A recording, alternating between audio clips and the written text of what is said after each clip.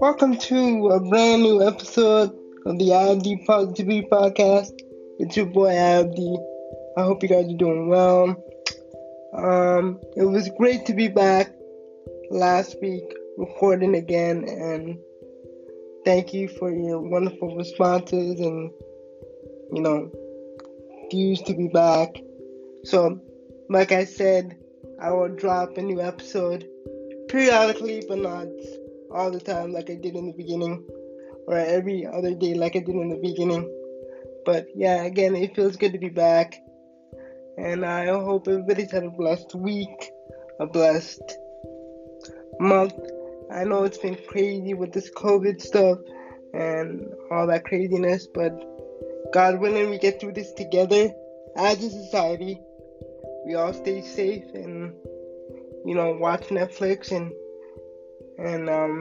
yeah, but not all of us together. I meant like separately as humans. But I hope we all get through this together, and whenever this lockdown or this quote unquote stay at home order goes away, we can move on as a society, God willing, and move on to bigger and better things. So I'll tell you a funny story last night. So last night, Tuesdays usually, I watch FBI and FBI Most Wanted. So it was about 5 minutes until showtime, and I came across The Bachelor. Now, normally I don't watch The Bachelor, but for like 5 minutes I'm like, I'll give it a chance. New girl, I'll give it a chance. So I put it on, and I've never seen more desperate guys than I've ever seen in my life. Like, I can admit, in terms of women, I'm desperate. Like, to this day, I'm still desperate, but whatever God has planned for me, I'll take it. God willing, I get a girl. But I'll admit, I'm desperate. But the amount of men on that show would say the most cringeworthy stuff, and they just sound so desperate. Like I'm like, do these people actually really think what they say, or do the producers actually egg them on and say this stuff, say this stuff? So I'm wondering, like, you guys have been around for 30 years. Like, that show has been around since before I was born, and I'm wondering, like, do these contestants on The Bachelor and The Bachelorette actually like think before they speak? Because the amount of cringeworthiness I saw for that 5 minutes, I was like, I guess I'm not the only desperate one. But I'm like, and I remember I said to myself years back, and I probably posted it on social media, I should be the next Bachelor, but like, the amount of cringeworthiness, it's like, oh my God. ABC pays one person $1,000 to find the girl of their dreams, to find the girl of their dreams, and the husband finds.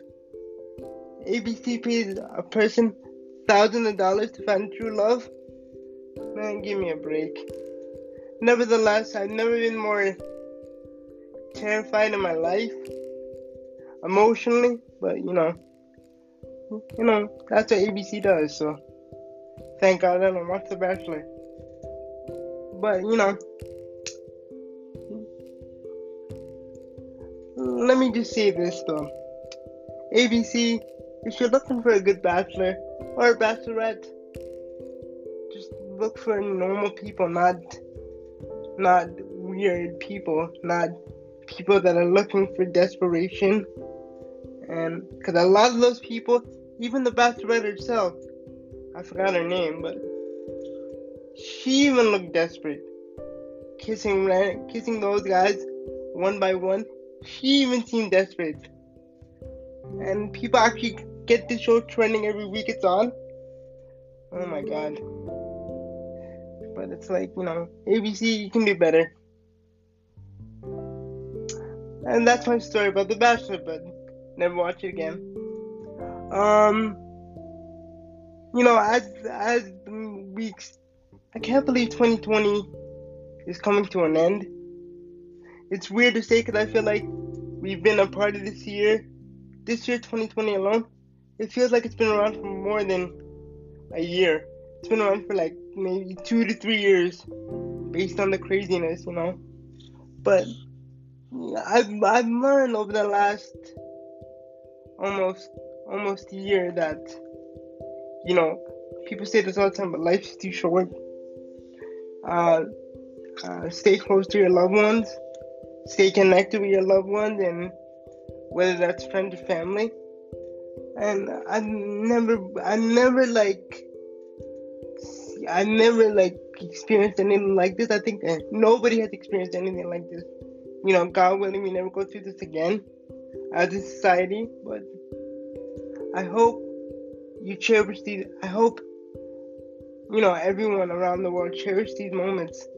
I know a lot of people are going through hard times, but just cherish these moments, because moments like these, no matter how crazy it is, spending time with your family and your friends is like spending time with your family and just talking to your friends via Zoom over the phone is literally one of the special gifts that any human could ever receive. And it's just like, I remember over the weekend my cousin came by and so much family came by, and to know that I haven't seen them in a few months, and to know that we picked up right where we left off, it's just quite amazing. So just reach out to your family, like even the ones who are living with you, just spend time with them, because we don't know when this lockdown is going to be over. God willing, it's over soon, but I really hope that every human